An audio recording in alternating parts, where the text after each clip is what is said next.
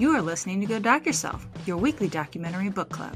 Listen in while we two Erins dissect our most recent documentary find. Sometimes weird, sometimes mainstream, but always entertaining.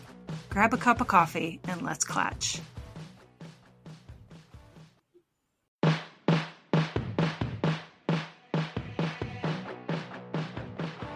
Hi, and welcome to Go Doc Yourself. I'm Erin McCart. And I'm Erin McCord. Hello, everyone. Welcome back. Today, we're going to jump on a bandwagon because right now, this summer, everything is all about Oppenheimer and Barbie. Now, I have only seen the Barbie movie so far. I haven't seen Oppenheimer yet. Maybe that's next weekend. What about you, Erin? I'm seeing Oppenheimer next weekend, and then I have no definitive plans to see Barbie, but that doesn't mean I just don't have tickets purchased. So, You don't know. I might go after this. I might go after we record and go see Oppenheimer. You don't know. I love that. I am fascinated by the people who go see both because Oppenheimer's like 3 hours long. Yeah. That is a lot of popcorn. So much popcorn that I feel nauseous just thinking about it. That's a lot to consume. And because the drinks are so big now, listen, I would have to go pee so many times. And I'm not normally that person, but 3 hours, it's a lot. Yeah, it's hard to anticipate that. Well, with that in mind, we all know Oppenheimer talks about the discovery and invention, creation of atomic weapons, right? Mm-hmm. So we're going to talk about A-bombs over Nevada, or Nevada, whatever you want to call it, which talks about the testing after the war. So this is after Oppenheimer. And this came out in 2016. It's only 51 minutes long. It's on Paramount Plus. It was directed by Tom Jennings. So let's talk about Vegas. Because the Vegas you know now hasn't always been that way. Yeah, I always think of it like the Rat Pack days and like lounge singers and stuff, and more of that rather than a Cirque du Soleil or something like that. I don't really know what that means, but it always seems like that was its creepy teenage years rather than its like mature years, like when it got a little bit of class maybe. And then it promptly threw it away.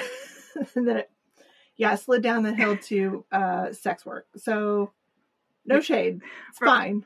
But from class to crass in no time flat. It's a movie prop in my world. I don't understand how people live there. Although at one point it was the fastest growing city in the country and it had like the best schools and everything. So good for you. But having been there and seeing smut on every single corner, I'm confused as to how they ever thought they could push this to families as a family vacation. But people go eat at Hooters with their kids, so. That's true. It's not even good food. Right. Like if it was good food, I could be like, all right, whatever. Right. Ladies aside. Yeah. So I don't know that I've ever actually eaten there. I guess I'm sort of neutral on it, but when you talk about it's a family restaurant, I'm like, is it? Right. I mean, good for those ladies. I mean, work it while you got that body. Absolutely. But... They probably put up with a lot of stupid shit too. So Jesus Christ, yeah. People smacking their ass and everything. I'm sure of it. So much. Anyway, Vegas started as, I think, a mining town. And then grew, because it's the middle of the desert, right? There's like very little out there. Well, there is now. But if you look outside of Vegas, it's like just desert and nothing. And in the 50s, the early 50s, they said there were only about 50,000 people, right? The mobs were just moving in, putting in casinos. And the nightlife was just starting. So I guess that Brat Pack, it wasn't the Brat Pack. The Rat Pack, sorry. The Brat Pack came later. Sorry. Totally different. The Rat Pack was, I guess, later 50s maybe. Sure. And I mean, like, it probably attracted some ne'er-do-wells or adventure types or whatever initially because there probably weren't a lot of regulations there because nobody cared about this area until sometime later, which I think also is applicable to the story we're going to talk about today. Right. Right. That lack of regulation, boy. I mean, helpful. Yeah. So if you think about the timeline, we're right in the middle of the 50s, and the Cold War with Russia is just full blown, right? Going strong. Sure. Die, commie, die, I think was pretty much what you heard every day on the news. The Yeah. Red Scare, McCarthyism, all that shit, right? Yeah. Well, Russia, well, they were building their own nuclear weapons. We can't have that. Right. We have to be in competition with somebody at all times. And winning. Not just in competition, winning. Right. How are we going to build any national pride by like kindness and, you know, taking care of stuff? Like, namely the people. We have to be rallying to conquer someone else. Like, that is our jam. So, yeah. So as much as you'd like to think after we dropped 2 weapons on Japan, also I'd like to point out we're the only country that's ever used atomic weapons as an act of war. Or other. I know. We don't want to talk about that. That's historically accurate.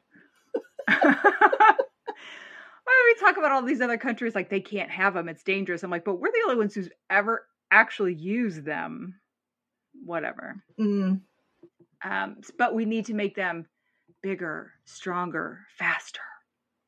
Just like the $6 Million Man. Exactly. So where do we go first? When we think about moving out of Los Alamos, New Mexico, which is where the original program was. So when they're trying to decide where to go, I think places that are uninhabited are going to be top of the list, right? So they decide to go to the Marshall Islands, specifically Bikini Atoll. Yeah, I think we've all heard of them. Right. And I'm like, it's such a fun name. Like, Bikini just says vacation spot, but not then. Yeah. Don't do it. Probably not now either, all things considered. I mean, yeah.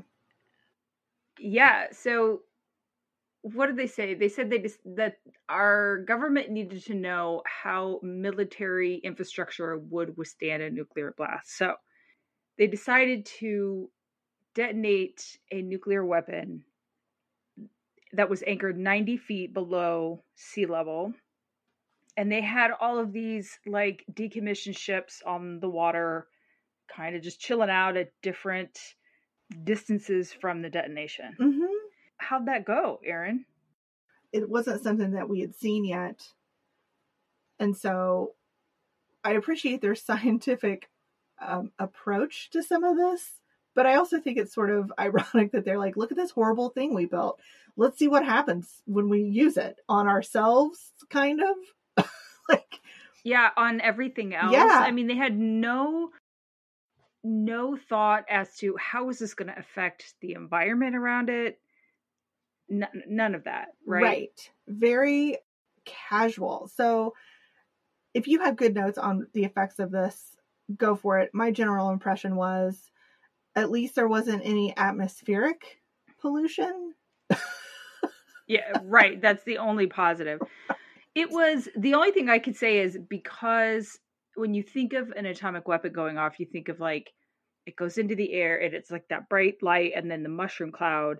And this is underwater. So it just displaced so much water, right? I mean, it was just visually stunning because there was so much water that was pushed out. And then like the shockwaves and everything, you could see these ships that had been like anchored around or whatever to try to see what would happen. Oh, some of them were like bent metal. They were just destroyed. It was horrible to see the impacts. It's not like they just flipped over. They were, the shockwave had just decimated them. Which I think is interesting because it's like, did you think they'd ride it out well? Just a wave. We'll just we'll just crest the wave and keep right. going. If you just throw an extra buoy on it, it'll be good. Yeah. It's just so funny. Like, and that's kind of my thought process for a lot of this stuff. What did you think would fucking happen? Now, again, we have this knowledge, I guess, because of some of these tests. So I don't want to look back and be like, well, this was stupid. It's only stupid because they did it, I guess, and now we know. Because this was new technology, right? Right. I think it's interesting because we kind of apply the same thing when we look back at doctors of yesteryear. We're like, well, the only answer is to bleed you. And I have a little bit more sympathy for them. Yeah. Right? Yeah. So. Yeah, because you did have pretty smart people working on this project when it first started. And most of the people, I could be mistaken, I think like Einstein and Oppenheimer and the likes, after they got going and they saw what this could do, they were like, we really should not do this. They started to realize the ramifications of what could happen. I could be wrong. I could be, romanticizing it. Well, my thought too is like, don't we have a lot of information from what happened in Japan? I mean, like, we know what happens to a body exposed to the, I mean. But how much did we know? How much information did they let out to us? Right? Okay. I don't know. Sure. All I know is that the Bikini Atoll was just too far away logistically, and they couldn't get weapons and stuff there real easily, so they had to bring that shit back in-house.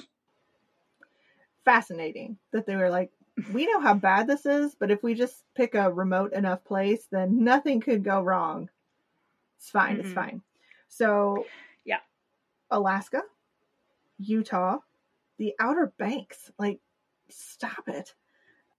Well, I did like they at least justified that by saying with the Outer Banks on like the Carolinas, they were thinking with the wind, it would just take the radiation out to sea versus inland, right? So it wouldn't affect the people, just the environment, which would affect the people eventually. They just short term.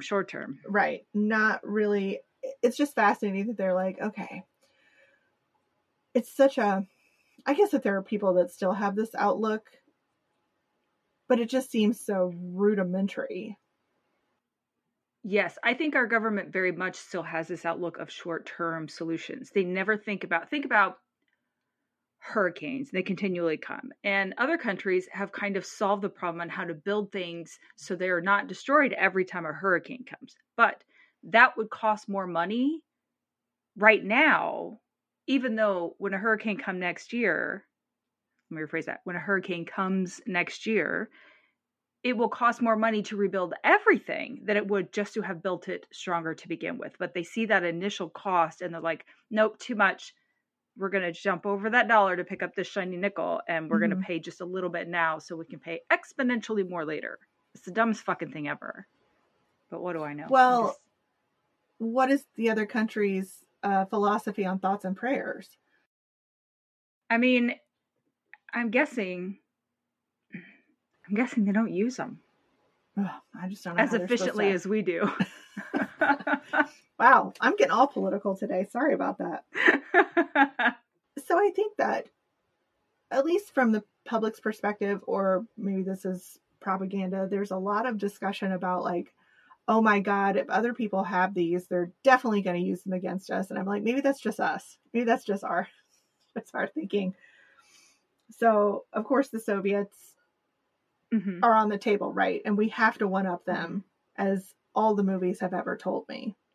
Yeah, absolutely. Well, I think it's funny because when you look at some of the propaganda they put out here, it's very similar to the propaganda they put out in the Soviet Union about us. It's the same shit. Although we like to think of ourselves as better than. We're not. Yeah. We're just in a different location. So we also have the Korean War, which in that case, we're talking about communist China for Mao Zedong. And that's really triggered by the crossing of the 38 parallel. And I wish I knew why that was significant. Like, I thought, I was like, oh, I'll totally look it up so I'm educated, but I didn't. I just trust that was too close to something, probably the nukes. I don't know. And so they were like, well, we got to go in and take care of that. Listen, someone crossed an imaginary line, and we can't have that, as we've learned with immigration. Those imaginary lines are fucking important. God damn it. Right? We were like, don't you even, is it a toe? Fuckers. One more step. Right?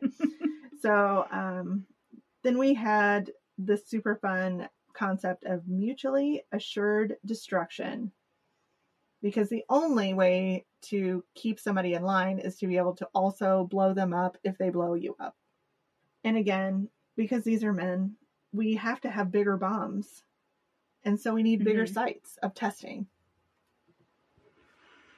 Yeah. Yeah. Yeah. So Nevada, they have 1,300 square miles. Vegas is only 65 miles away, but don't you worry about that. So no. I do like how they said it's bigger than the state of Rhode Island. And I thought, isn't everything bigger than the state of Rhode Island? I mean, literally everything. Like, not the greatest of comparisons, but no. Sure.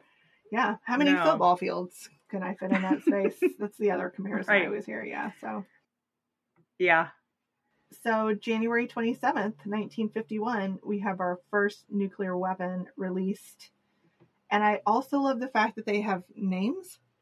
Right? Mm-hmm. I guess Little Man and Fat Boy just started a trend, right? Yes. So this is a 1 megaton, I think. So 1,000 pounds is what I have. 1 ton then. The next morning, because 1 wasn't enough to we crunched all the data overnight. There's Baker. And so, yeah. So then you have 10 days of 5 bombs up to 23 kilotons. So you said between 1 and 23 kilotons. Now, to put it in perspective, the bombs dropped in Japan were 15 and 20 kilotons. So they're working their way up. They're starting small to kind of control it and see what they can do and how it affects whatever. And then they're building up. And so that's where we start. Yeah. The 5th test, the 23 kiloton, they said they could see it and feel it as far as LA, which is a bit of a drive and a lot of mountains in between. So that's impressive. Right. Absolutely. I mean, they have to get some protective gear. So they have the cobalt glasses or goggles to protect your peepers. So I'm like, yeah, I'm not convinced of your safety first approach, but good try. So what's so funny to me is that this has become, so it starts off, I think, with just like scientists in that, right? And then it grows and you have a lot of people there.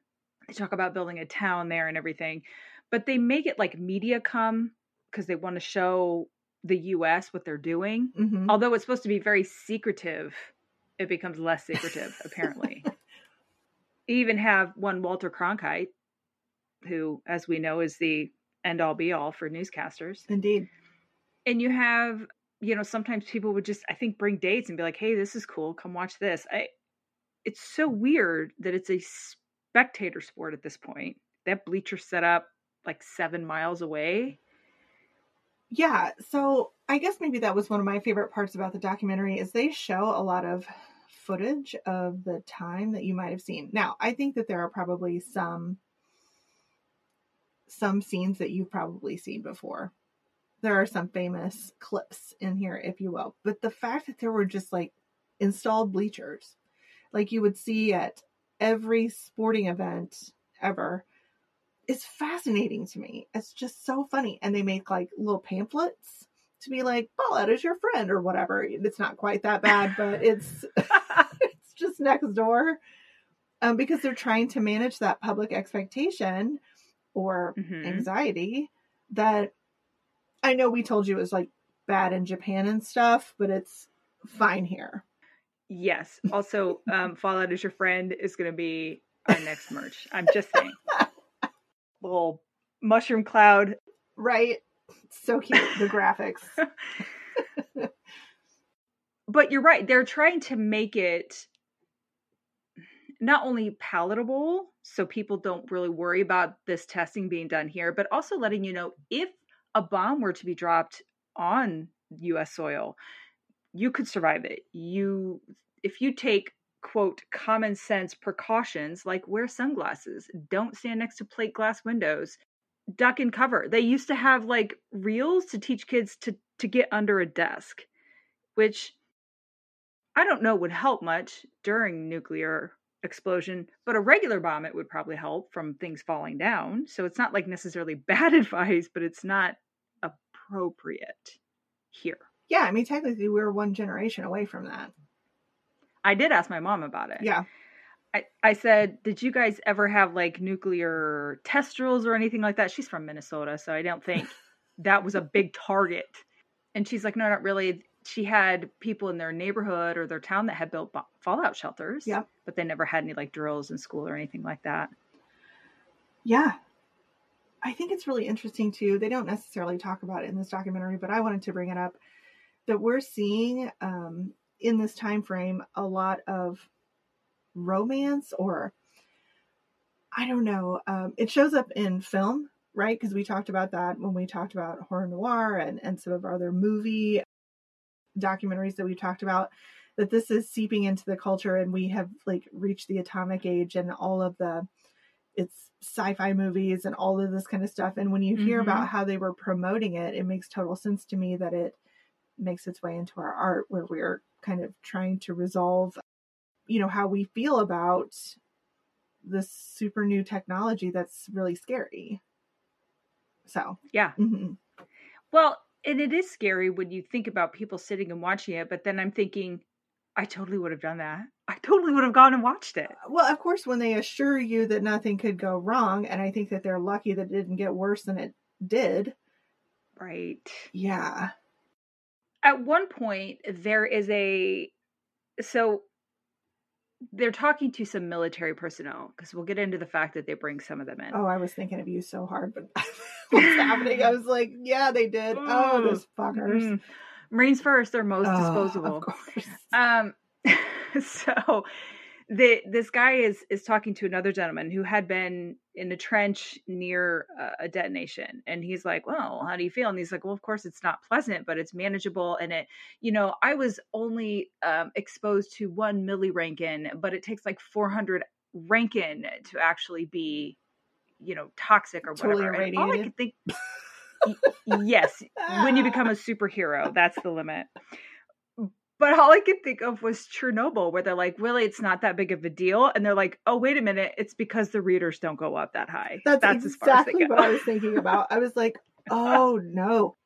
But yeah, because I guess we never really talked in Chernobyl about how they knew what was acceptable. So. Well, probably from experiments like this. Exactly. So it's so funny to think about that. Yeah. Yeah. So let's talk about that. They decided they need to, part of the experiments weren't just to make bigger bombs, right? They're trying to understand what would happen if it were dropped in a town or a city, and also how was that affect houses, cars, bridges, people, animals. So they did a lot of experiments, which I can get behind. This is science, right? They're systematically going through, and they're building houses of different kinds of structures, single story, 2-story, different materials. Some had 2x4s, some had 2x6s, right? Which made them stronger. And I'm like, yeah. You just got a bigger one. Just got a bigger one. Yeah. Engineering. I know. So they had different kinds of cars. They put things closer and then systematically farther away from the blast light to kind of see at what point is it safe. Are cars safe shelters? No. I'm just going to put that out there. No. We didn't know that from the ships, which are infinitely bigger and stronger, like made of like steel and shit. I mean, I don't know anything about ship construction, which would, kind of go into this, but I'm like, I feel like waves are different than roads. So there's just that. Yeah. So I do appreciate the experimentation they're doing. It's just such dangerous experimentation that you're like, oh, gosh, guys. Gosh. Right. So the control on this is, I think, really where the question mark in my mind happens, because I do love the fact that they show all of these clips and footage of them dressing up in mannequins, and the mannequins are in the houses, and they're dressed number one in 50s garb, which is always fun, But it's like, there's rayon, there's cotton, there's denim, there's all kinds of different fabrics, because they are also trying to understand what happens to the body, but also like what happens to these fabrics. Because I think we were raised in the era of like, you can't make pajamas out of whatever just melts to your skin. I mean, like, yes. Yeah, we grew up with the scariest pajamas ever, because apparently they would have become one with our body, right? So once we had kids, they weren't fireproof. They were, I don't know what flame they were. retardant, I think is the name. Flame which retardant. Is a terrible name. But nonetheless, that is what they called it. But it's like, so, you know, one stray cigarette ash, because that was also a thing in my house, wouldn't have ended my life and like resulted in several burned grafts or whatnot. But so I appreciate the fact that they're really looking at several different aspects and all of that stuff. And I love the way that they captured it too. Yeah. With the high-speed cameras and the pinhole in whatever barrier that they're using that's effective. So you're able to capture everything without destroying your camera. And the footage is fascinating to watch. It's so crazy. Yeah, that it can capture the explosion, but then the subsequent wave, and like you just see it traveling towards you. It's somewhat terrifying. I assume that's what people felt like when they saw the first train coming at them at the theater in the 1920s or whatever. But yeah, and houses that almost implode with the heat and then explode with force. Yeah. It's because at first the houses are first hit with heat, a heat wave, and then just the aftershocks of force, which I looked up, and one of the guys here said it travels about 500 miles an hour. I looked it up and it said about 700 miles an hour is how fast that travels. And it can travel up to 12 miles. So Jesus Christ, get out the way. Right. And that's not in the normal experience of people. So I think, like, I have no concept of what that means. I know what it is to have a hot breeze blow in my face and how unpleasant it is. And I'm like, why is it blow dryer? Like cold breeze? Fuck. So. Well, they were trying to compare it to like a hurricane or something that you might have some kind of idea of what it would feel like. But a hurricane goes like 150 mile an hour would be like catastrophic hurricanes. I'm thinking, maybe I'm just making that up. I don't know. Maybe it's a lot faster than that.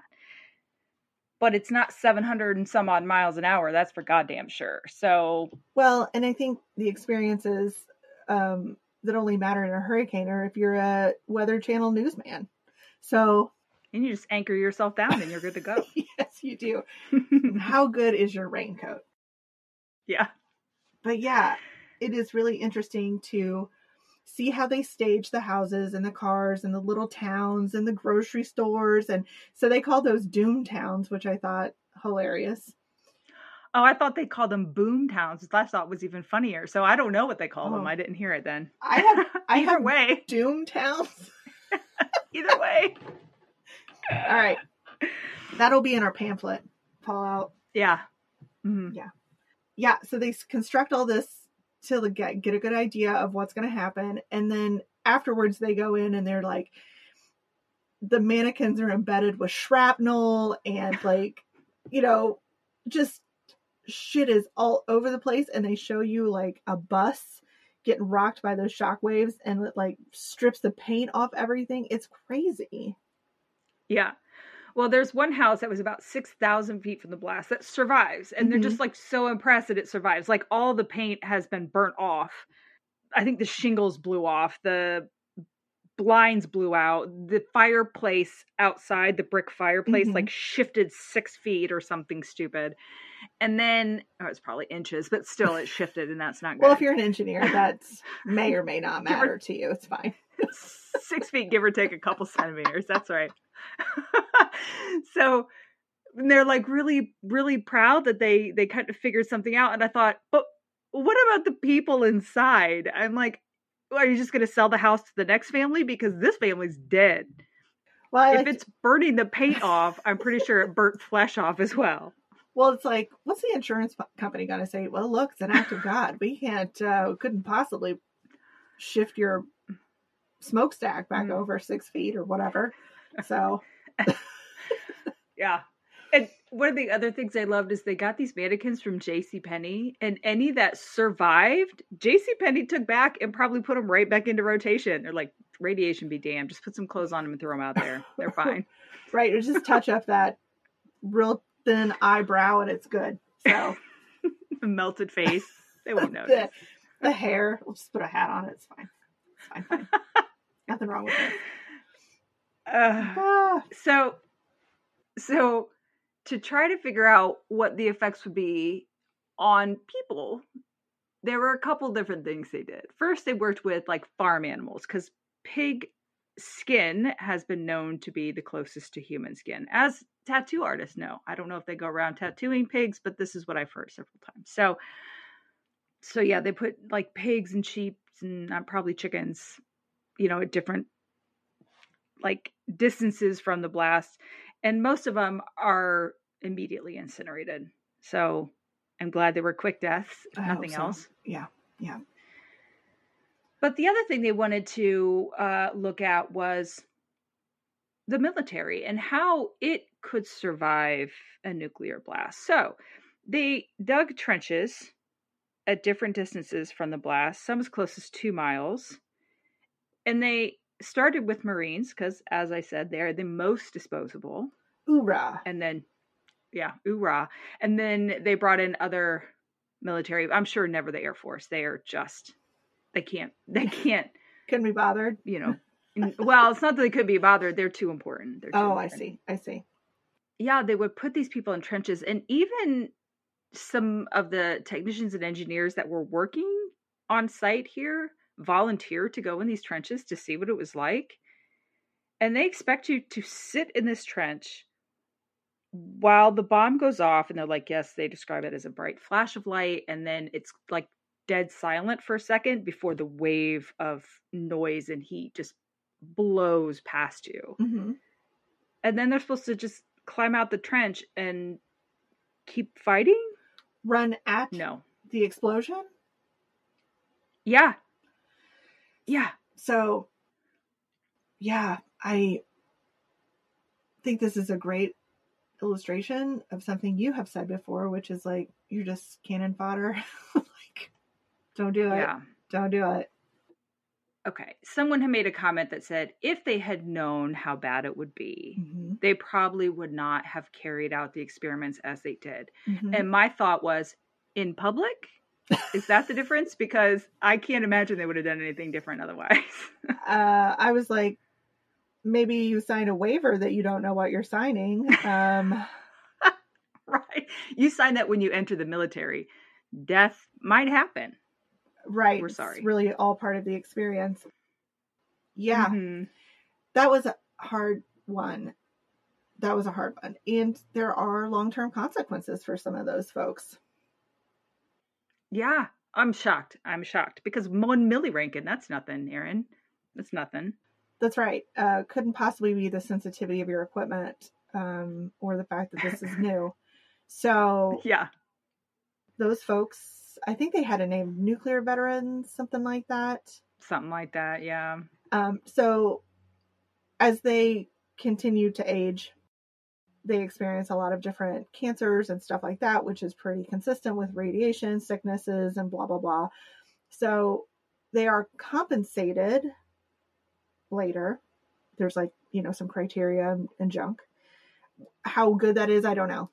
But they're given, $50,000, $75,000, depending, kind of on which side of the aisle you fall on there. And I hope that was enough to treat them appropriately and give them a lot of comfort. I don't know for sure. Well, and they said it was in the 90s. So this is far enough removed that $75,000 isn't much, especially for healthcare if you have cancer or something like that. Sure. But also, how many of them had already passed and died? So this is going to your family members, hopefully to help. I don't know. Makes me think of the 9/11 responders. Yeah. Any veteran could claim up to $75,000. Like you said, I'm sure there was strict criteria hoops you had to jump through. And they also had what they called downwinders. So people who lived in surrounding areas that probably were severely affected by all the radiation as well, could get up to 50,000. Mm-hmm. So nothing, really. Nothing. Yeah. And this kind of plays into some of those effects that they weren't necessarily considering. So as they continue to test, there's some atmospheric debris, which starts showing up in weird ass places, right? Like Russia continues to test. Some of that shit ends up here. And I don't know exactly how they're labeling this. Is that different compounds or different radioactivity? Is that what you understood? Different isotopes. Yeah. So they have different isotopes that they're measuring for, which are only going to be found because of this. As it breaks down, it breaks down into different isotopes, right? Until it's stable thousands of years later. Mm-hmm. So they know where it's coming from, Mm-hmm. right? And especially a lot of times, think about Chernobyl, you could tell almost depending on the isotope on where it was coming from, because you know what these people are using as fuel. That's what I was trying to, yes. yeah, because yeah.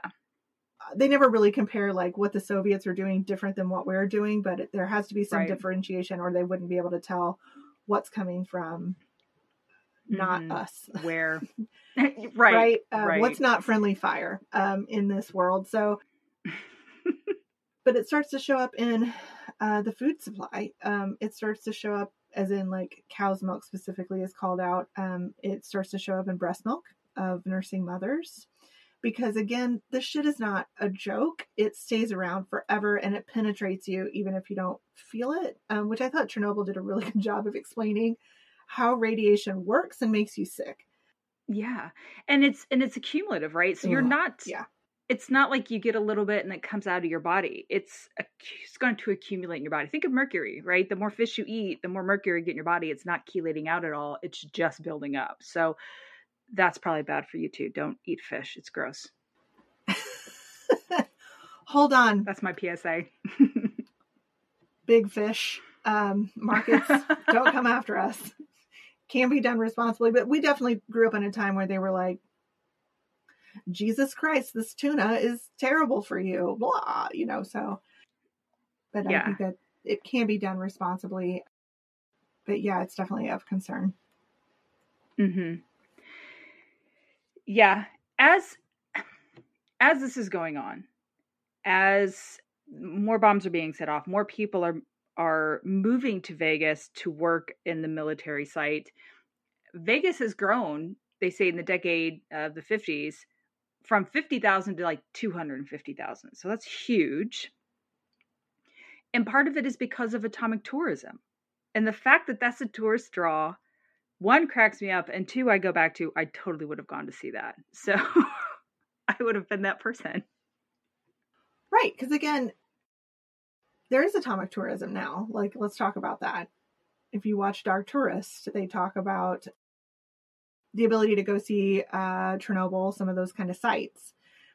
But you can, there was some discussion while they were getting ready to step off the bus because they're like, my badge is reading, like my dosimeter is like not like it's not saying what you're saying to me, tour guide. So if you had known up front that there would be like disastrous downstream consequences, that might have changed your approach here. But at the time, it was just like, look at this wonderful thing we've created that absolutely has no waste or scariness. No. And yeah, I don't think anyone who went to see sat on a rooftop party and started the day with seeing the bright light in the sky as they set them off every morning at 4 a.m. or whatever.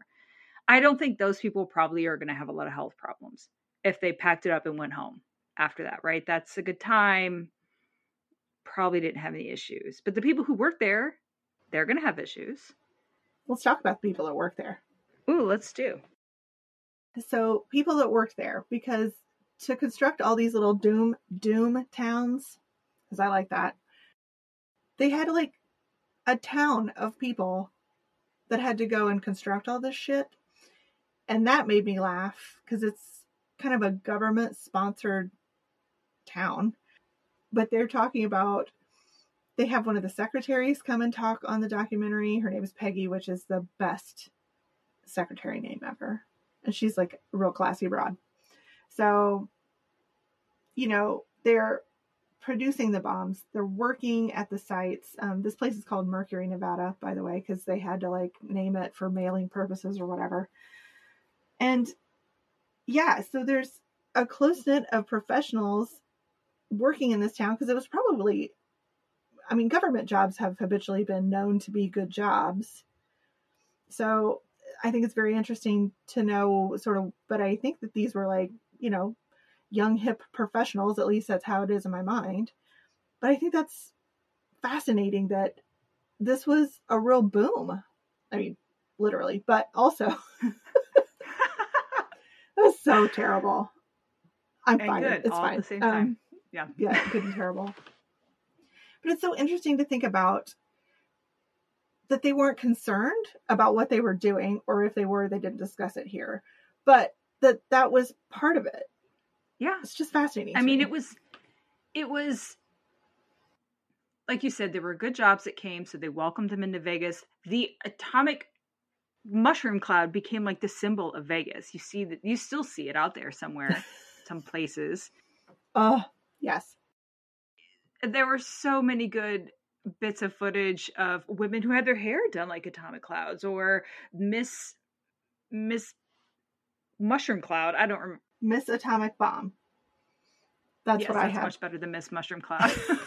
But they did have a mushroom cloud on their little skimpy leotard 50s or whatever. Yeah, swimsuit type things. This to me is quintessential pageant girl stuff. It's pinup girl time, right? But yeah, I just think it's funny because they've got these really form-fitting things and a floofy mushroom decoration on the front. It's so bizarre. So, but yeah, the logos of this time are there's Atomic Liquor, which still is in Vegas, which I might have to go buy something from them. All the atomic logos, Think of Jimmy Neutron. I think is the most recent thing I think of, with the little atom rings, the electron rings. Yeah. But atomic stuff makes its way into comics, and there's weird references on cereal boxes, which I'm like, oh, don't put anything radioactive in there, please. But it's just so funny. They're going to start putting dosimeter rings as your prize at the bottom of your cereal now. Yeah. They did have everyone that worked in the towns, or Mercury at least, wear what they called film badges, essentially. They would wear a type of dosimeter that would they could measure and make sure they weren't getting too much radiation over time. So every week or something, they'd trade it out for a new one. And they would give them out even to highway patrol and that who might be nearby, so they could kind of get an idea how far it stretched. Stretch it is not a word. How far it stretched. Ugh. And emphasis all the wrong syllables. Syllable. Yeah. Yeah.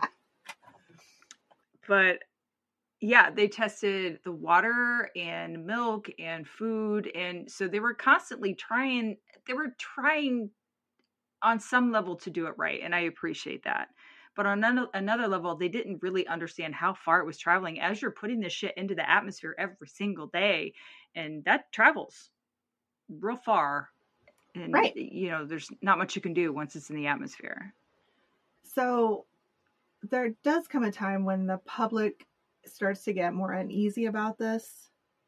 So there seems to be a little bit of, there's congressional interest, right? So they're having to show that this is not harmful and kind of, combat the public pressure or whatever. So there's sort of a conflict between what the public wants, which is less testing or no testing, and what they're saying about look, we have to understand this. And so I think having some of that data was probably nice for the Atomic Energy Commission. However, just understanding that you have a film badge, which in essence is exposed to radiation and turns dark, isn't quantitative. I don't know if they can quantitate that or not. Mm-hmm. I do know that it's a very local thing. So who's testing 2 states over when the wind blows that way? You know what I mean? They're like, well, if it's not that bad here, it's not that bad everywhere. And again, I don't know that they realized how much it accumulated in the system versus just, I don't know, going away, just dispersing into the air and being gone, which doesn't happen. Right. Now, it does seem from the people that discuss the testing and all that stuff that it was found to be tolerable levels or non-harmful levels, but they don't, I remain unconvinced. Let's say it like that. Right. Well, and with this being such new technology, they didn't have long-term data on any of it, right? So it's the long-term cancers that tend to get you. And it's not even long-term. It's not like 50 years from now you have cancer and they're like, well, it could be from anything. It's like maybe 5 or 10 years later or something like that if you're constantly exposed to it. But the US decides to impose a moratorium on nuclear weapons testing, which Russia agrees to, right? Because Russia's testing as well, but they're testing in closer to more populated areas. But I think we've learned that Russia doesn't mind killing their own people. Seriously, they have no problems doing that. Yeah, that's my impression as well. I would really like to have a Russian friend at some time and get it right from the horse's mouth instead of, you know, the vaguely, they history written by someone who wasn't there. Right, exactly. Thank you. Mm-hmm. I'm sure the general Russian population does not agree with their government killing them all willy-nilly, so you don't think they're government over the years all for Mother Russia, which is how I've been taught, like they're just like robots, right? I don't think that's true. Go to the gulag. No, probably not. Mm-hmm.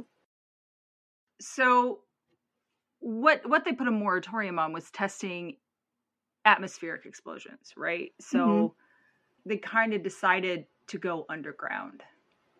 Literally? Right.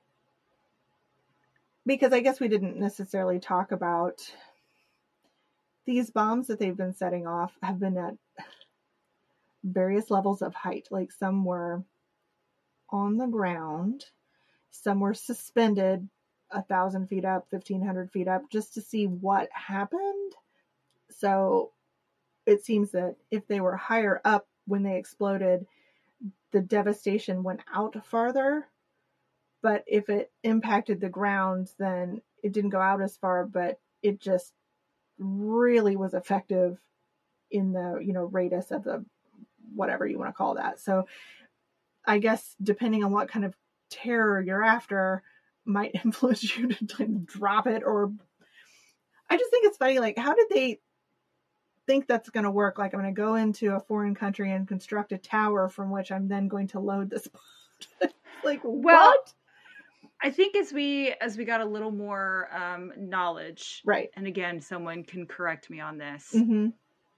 I don't think just the dropping of the bomb has it explode. So for a nuclear bomb, an atomic bomb that is a fission reaction, I think it takes a regular standard explosion to kind of start that reaction. Yes. Yeah. Mm-hmm. Whereas I think a hydrogen bomb, which is a fusion bomb, which has never been used in war, thank God, because it's much more powerful. I think that takes a nuclear weapon to start the fusion reaction. But I could be mistaken. This is why it's so fun to have a chemistry friend. It's been so long since I've taken chemistry, though, and I'm so far removed from it now. But it's one of those things that I think if you're using a regular explosive to start the reaction, you have a little more control over it, maybe. Mm-hmm. I don't know. But I think the ones that hit Japan dropped to the ground first. Yes. And then exploded. Mm-hmm. So moving things underground before I so unceremoniously stole that thread from you does seem like a strange way to go, but okay. Yeah. I don't know how it didn't have more catastrophic results. Right. So again, when we talked about the underwater detonation, the underground detonation keeps the debris from getting in the atmosphere, which is good. However, isn't it all like concentrated in the place where it's detonated? And there's like people in tunnels and shit down there working. Yeah, I don't know. Peggy did talk about going to see one of the underground explosions, which made me think of a super fun date night. Anyway, so she's like, it would go off and you'd hear it and the ground shakes and you would see like this massive earth come up before it kind of fire came out of it. And then even more earth was displaced and it just kind of everywhere, literally. And someone was like, well, only collapsed 5 miles of the tunnel or whatever. And I thought, well, that seems like a lot, but Wilson agrees. I mean, it's a lot. I'm sure that he was very interested in the documentary itself. Yeah, and it leaves a giant crater, and they're like, this might be effective for other applications. And I'm like, maybe not. Just let's don't. I laughed out loud when they're like, what can we use atomic weapons in non-war environments? And I'm like, nothing. Literally nothing. Right. The consequences might outweigh the benefits. Just saying. Just a bit. Just a little bit. They wanted to use it to build a second Panama Canal, which they called the Panatomic Canal. Now that's witty. I like that. And they're like, we can move all the earth in one go. And I'm like, and then never go near it again? That's not usable now. Hope those ships are sealed. Good They're made out Lord. of lead. It's just crazy. But yeah, you can. That's capitalism right there. Yes. Mm-hmm. Yes, it is. They did not use it to build a new Panama Canal that I'm aware of. Or if they did, they hushed it up because it's not in America. So they didn't care that they killed a bunch of people in the process, which is also quite possible. Right.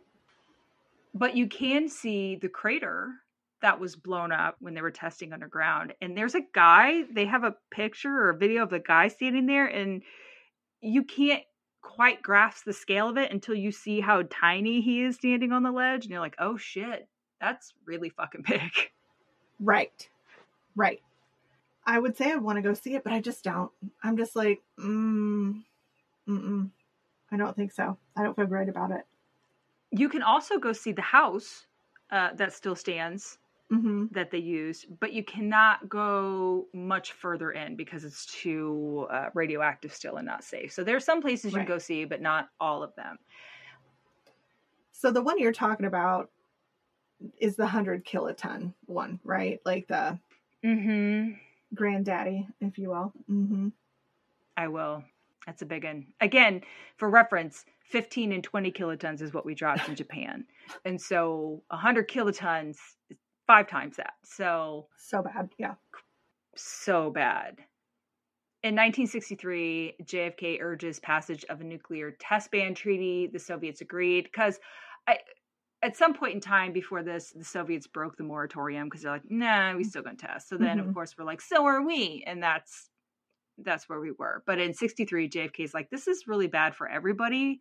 Maybe we should not. But after this treaty, no more tests were done above ground. So I'm sure that very tiny print was like, you can do whatever you want below ground. And in 1992, there's an arms treaty that stopped testing for good. But as we all know, that's countries are going to do what they're going to do. So that's probably bullshit. They're probably like, sure, it makes us feel better about it. That's been our kind of reasoning to keep our military strong, to keep everything going. Because, oh my God, what if somebody else gets nuclear capabilities or the nuclear codes? Or I've seen many 80s movies and beyond that are like propaganda for a military base. And it's not to say that I'm anti-military. I'm anti-military, I don't know, sycophant-ish, like the people in the military, I think they're doing a great job and they're doing noble work. It's just the rest of it that I have a problem with. It's just not what we're led to believe that it is, right? It's a fear-based system for us, so we don't mind to spend all of the shit on it. But is it really necessary. That's my problem with it as well, is the amount of money that is spent on the military that we have no say in, right?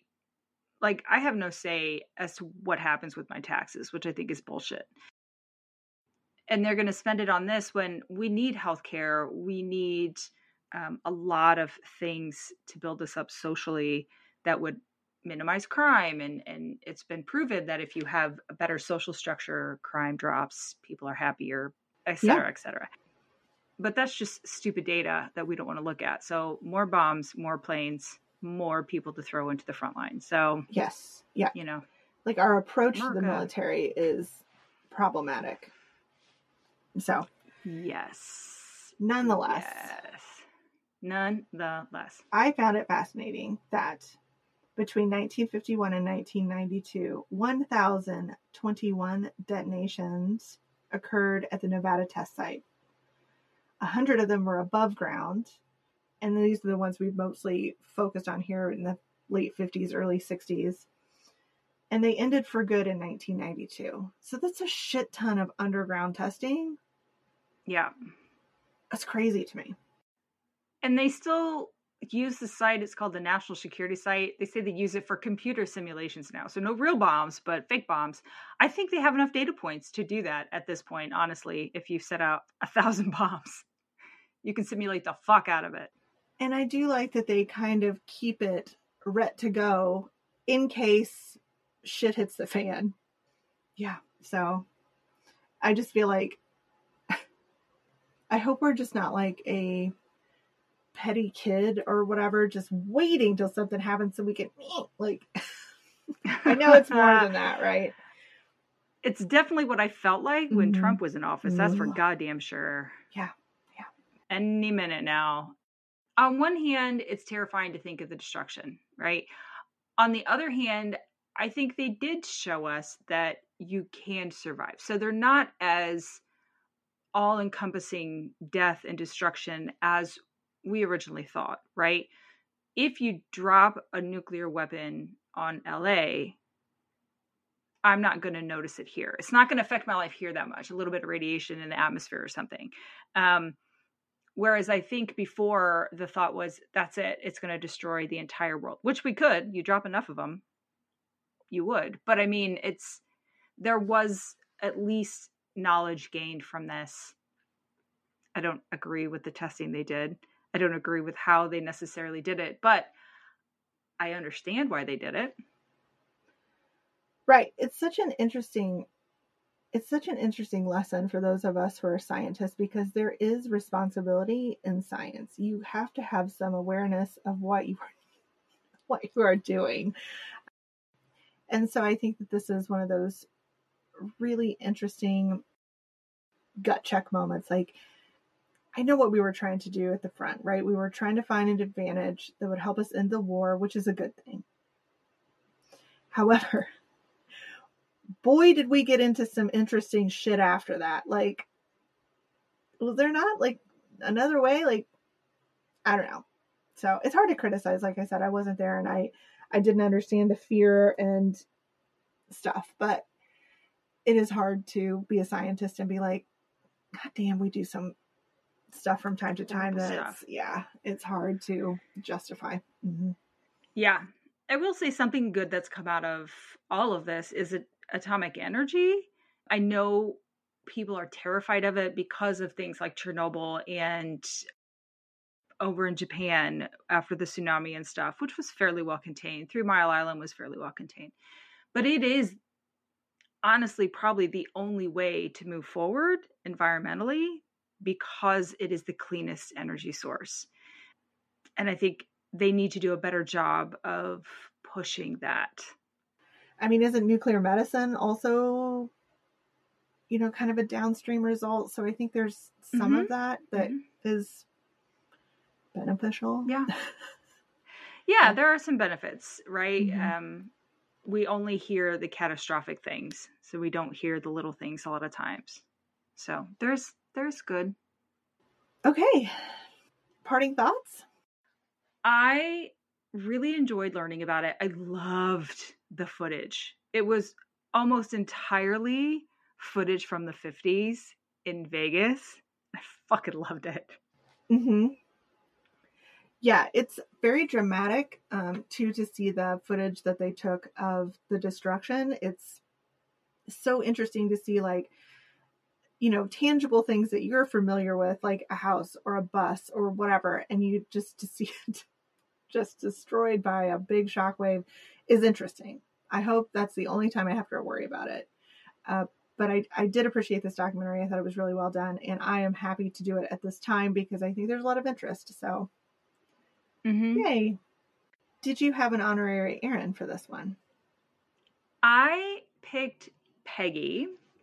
One, because she was a working lady in the 50s doing her thing. And I like how she's like, I had my friend take me to go watch one of the explosions. And that would totally have fucking been me. 100%.